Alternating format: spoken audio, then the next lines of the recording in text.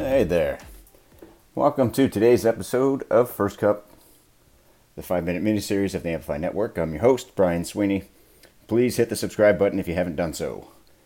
We're going to talk about Stoicism today, Stoics. So the idea, Stoicism itself was a Greek philosophy, and it goes much deeper than what this was intended to today.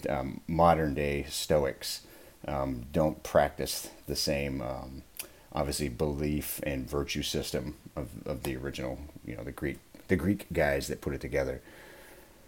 So the way being Stoic or Stoicism can help you today, and how we can all learn, and this is something that I have to work on constantly, is we can get into the very poor habit of allowing our emotions to dictate our behaviors. And a lot of times, if you've conditioned your emotions to react, if you're in traffic and you're always flying off the handle, or when conflict at the house happens, you're always responding in a certain way, predictably.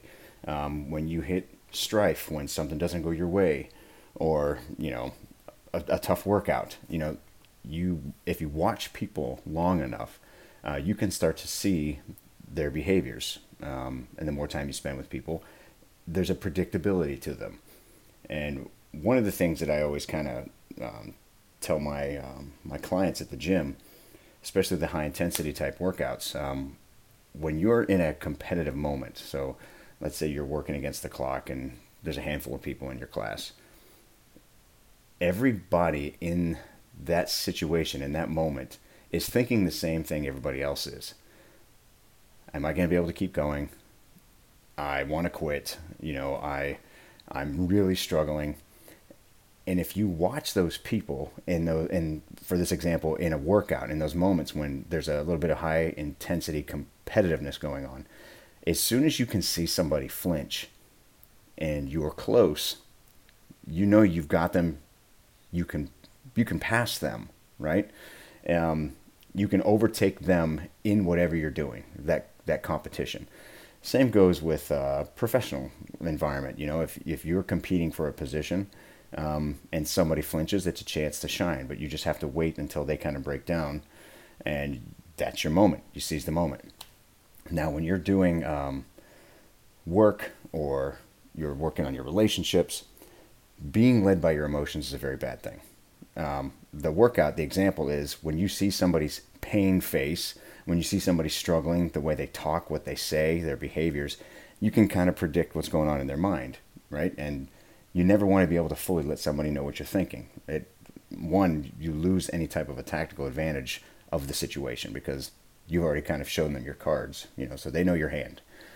But if you are in an environment where you're able to manage your feelings first, the idea is to appear indifferent, right? Indifferent to pain, pleasure, grief, joy. I'm not saying just walk around with a, static hard look on your face all the time, but there is something to be said about people where there's a little mystery to them. Obviously, people that are able to maintain that all the time, and again, you know those people that are just kind of dead inside and they don't have anything to give. That's not what I'm talking about. I'm talking about the people that they are able to manage themselves enough that they can control what their emotions reflect. Does that make sense? So if you're able to patiently endure the moment, if you're able to just kind of savor where you are, not let yourself get swing super high or super low, it always allows you to stay maintain a little bit of a tactical advantage of what's going on in your world, in your situation. But it also demonstrates that you're more of a contender. You're more of a professional person. You kind of have that ability to carry yourself in a high-end, high-performing professional manner. So instead of letting people know that you're faltering, letting them know that you're struggling, keep that kind of under control. And after a while, the more you're able to practice this, you're going to be able to manage your emotions much better. And if you can control how you respond to something, you're going to be able to more clearly think about how to react. But if you fly off the handle, and the cortisol fires up, you're going to hit that cycle where you just can't stop getting outraged, or pissed off, or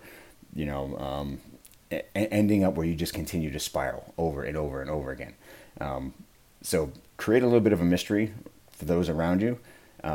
Maintain a little bit more of a tactical advantage by allowing your emotions to come out after you've had a chance to process what's going on, instead of letting your emotions lead the situation. And this can apply to everything. I use the workout as an example. And as I was saying in the beginning, I always kind of remind my athletes, don't let anyone know what you're thinking. I have a harder time with someone that's at the tail end of a smoker workout and they're smiling at me versus someone that I see that is just getting ready to crumble. It's the guy or the gal that's got that look on their face like they're enjoying the pain. Those are the ones that freak me out. And you can kind of apply that to anything in life. Bad situations and people look like they're managing it. Yeah, that's a force to be reckoned with. Hopefully this kind of gives you something to think about today, guys, how to manage the things that make us weak. Take a moment and think before you respond and react, and it's going to make you not just more of a superior challenge, but people are going to look at you a little bit differently because they're not going to really know how to gauge your strength or what you've got in reserve. So that's that for today, guys. Thanks for jumping on.